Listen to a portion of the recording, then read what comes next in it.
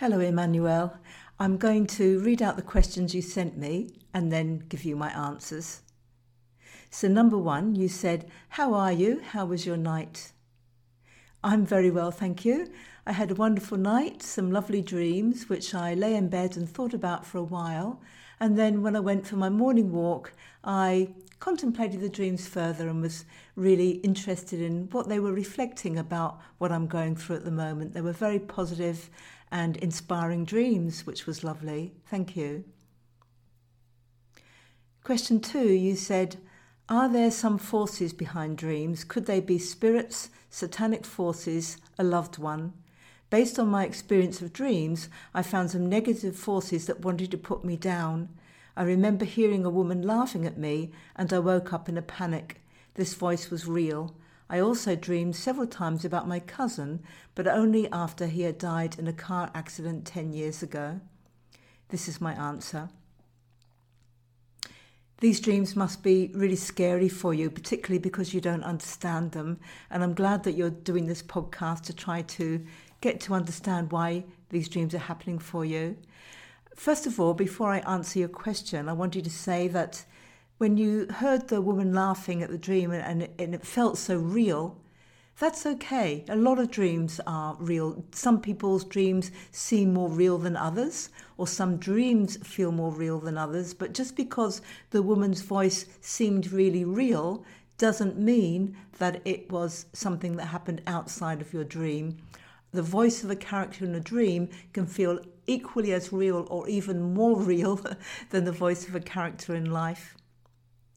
The way that I look at dreams are, start that again. The way that I look at dreams, the negative dreams, such as the ones you've experienced, are really parts of yourself. So when you dream of a spirit or a satanic force or a loved one, it's really you processing your experiences, your thoughts, your feelings about spirits, about satanic forces, about your loved ones around you. You're processing your everyday experiences, conscious and unconscious, to try to make sense of your world.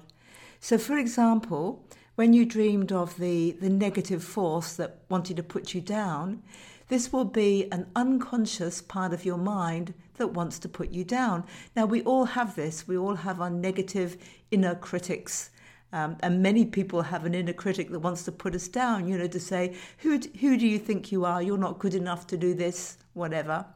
So when you had the dream about the negative force that wanted to put you down, what you were really doing was processing an unconscious part of yourself that critiques you, that wants to put you down, that wants to get in the way of helping you to succeed in life. So this is a good thing. It's good to know, A, that it isn't a spirit or a satanic force. And it's good to know, B, that there is a part of yourself that wants to put you down, because the moment that you know that there's a part of yourself that wants to put you down, you can listen to that inner chatter and you can just say, no, that's an unconscious voice.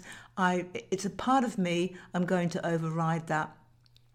Now, a lot of your dreams may or may not be showing you why you've got an inner critic, why there's a part of yourself that wants to put you down.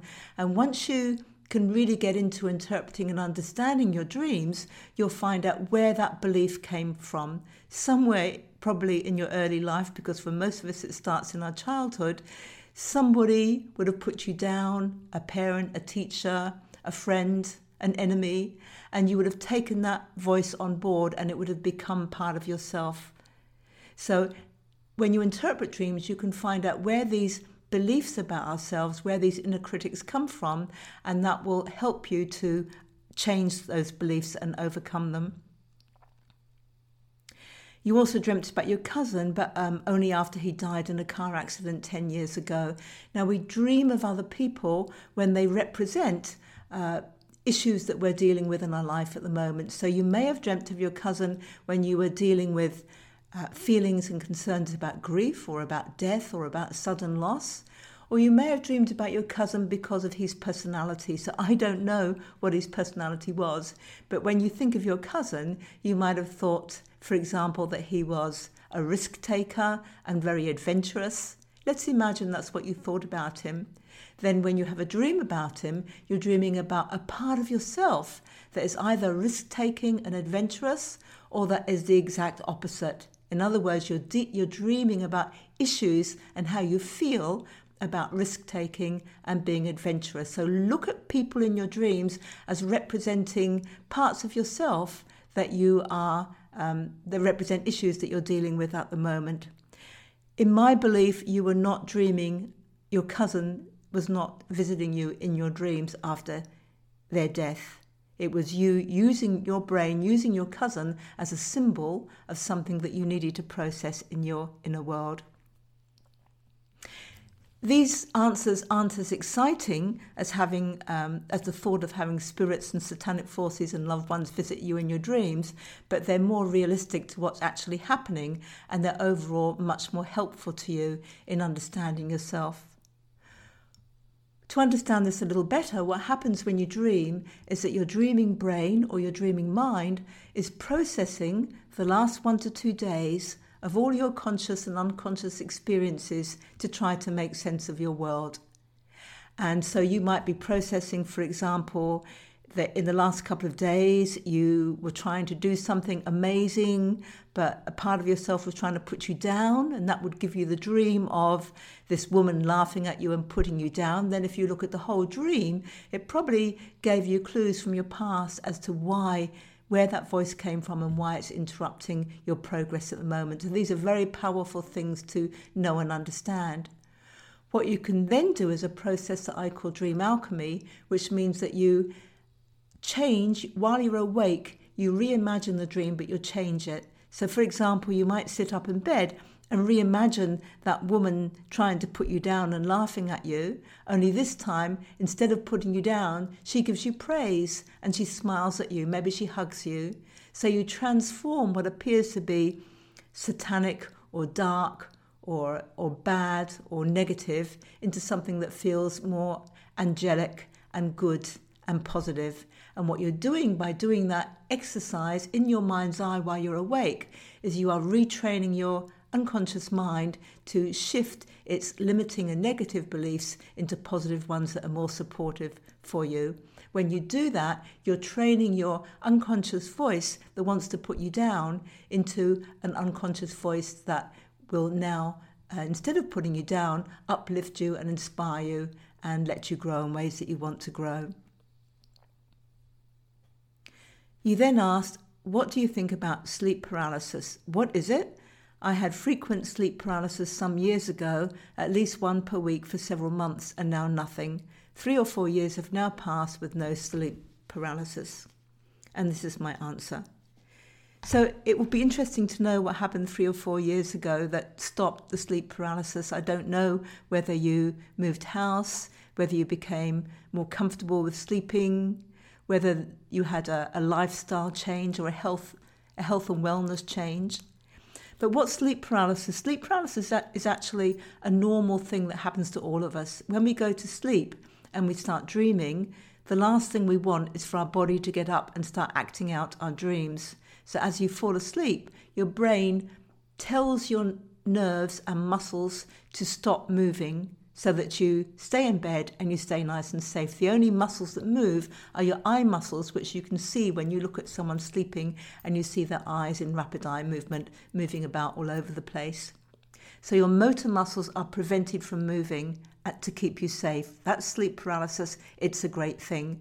Normally, we are totally unaware of it because we're just asleep and dreaming. But if you have a really scary dream and you wake up very quickly, sometimes you wake up before your brain tells your nerves and muscles that they can move again. So you're in the strange situation where your mind is awake and your body is still in sleep paralysis. And that is what most people call sleep paralysis. And that's what you would have been experiencing. It's really frightening. You're awake, but you can't move your body. And sometimes not only can you not move your body, but you feel like there's a heavy weight on your chest, or you feel like there's an evil force pushing you down. There is no heavy weight on your chest. There is no evil force pushing you down. It's just that you can't move your body. If you lay there and just breathe gently for a few seconds, maybe even up to a minute, the sleep paralysis stops and your body wakes up properly and is able to move, and it's over. The other thing that can happen is that if you're slightly awake and slightly asleep and you have this sleep paralysis feeling, instead of being wide awake and unable to move your body, you're kind of half awake and unable to move your body. And because you're only half awake, you're also half dreaming. And that's when you begin to imagine that you're seeing ghosts or spirits or evil forces or evil presences in your room, pushing you back on the bed or holding you down. So you're half dreaming, half awake, but it is just the physiological sleep paralysis. It's just your body not letting go of not being able to move. So it's a really safe mechanism that's meant to keep us safe, but it gets really scary if your brain wakes up while your body's still doing it.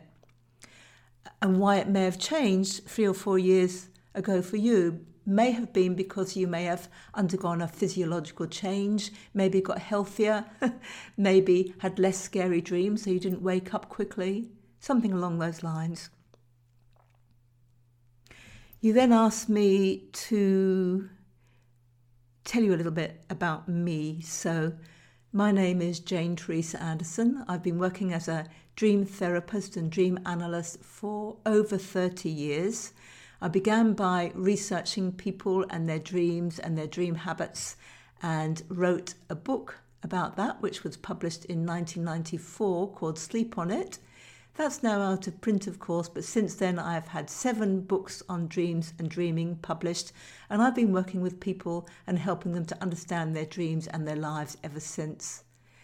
My most recent book is called Bird of Paradise, and it is a whimsical memoir about my life, incorporating tips on how to work with your dreams and the mysterious goings-on that happen in your life. You can also still get another book I wrote called The Dream Handbook, which takes you through the main common dreams and what they mean and how to work with them with Dream Alchemy. You can go to my website at janeteresa.com, where you can find out all about my books and read lots of blogs on dreams and dreaming. And you can also find out about my courses. I have lots of courses, beginning with one called How to Interpret Your Dreams Step by Step, which is an online course which you can do at your own time, at your own pace. And it's at the Dream Academy, and the address for that is dream-academy-online.com. That's it. I do a lot of work on radio and sometimes television, as well as writing. And and of course, like everyone else, I go to bed at night and dream, and I am delighted to be able to wake up and understand myself and my life more clearly through interpreting my dreams in the morning. I hope this helps, and I wish you every success with your podcast series, Emmanuel. Thank you.